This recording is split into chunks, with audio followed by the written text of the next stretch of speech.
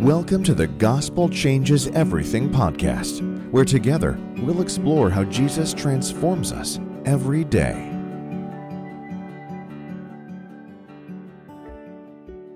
Should I read the Bible in a year? The short answer is, of course. If you can set aside about 12 to 15 minutes per day to follow a Bible in a year reading program, then I would definitely do it.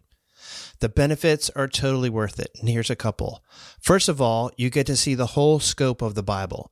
Secondly, you get a daily diet of reading Scripture, and that is one of the best things that you can do for your mind and your soul. Thirdly, you'll be more biblically literate at the end of the year, gaining wisdom and knowledge to help you live a life that glorifies God. But is it possible that there are drawbacks to trying to read the Bible in a year? I think there are a few. First of all, most plans require that you read every day, and I'm really good at doing two things every day, eating and sleeping. It is extremely hard, but not impossible, to create a daily habit of Bible reading.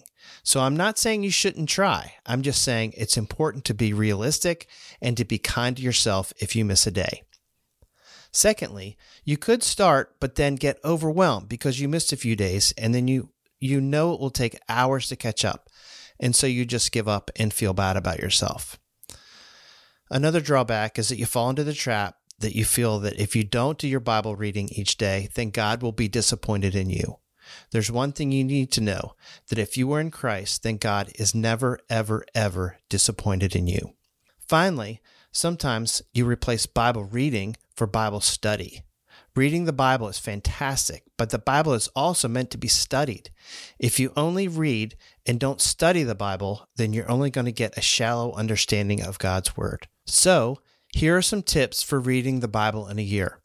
First of all, find a plan that makes you want to read the Bible every day. And there are tons of different plans, from straight through to chronological to Old and New Testament readings each day. And the two plans I've found most helpful are the ESV Bible in a Year, and that's on the YouVersion Bible app, so you can get it for your phone. The second one is the Navigator's Bible in a Year plan. It's actually from Discipleship Journal.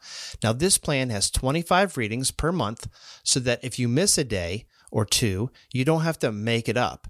Now, I've not found this plan on an app, so you'll have to go old school and print out a copy and keep it in your Bible. Another tip would be, if you fall behind, then don't give up.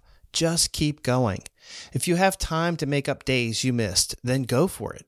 But if you don't worry. You're still reading God's Word regularly, and this will have a life-transforming effect. I've actually taken 3 years to finish my 1 year Bible reading plan. Finally, remember, God is just excited that you're getting into His Word, listening to His voice, and desire to develop your relationship with Him. His gospel is full of never-ending grace and mercy, and we all know it's the gospel that changes everything. So, if you decide you want to learn how to read and study the Bible in such a way that you see the gospel message in every passage, then don't forget to check out my course, The Gospel Centered Bible Study. Just go to gospelcenteredbiblestudy.com and you'll find it there. Well, I hope this helps, and have a great day enjoying God.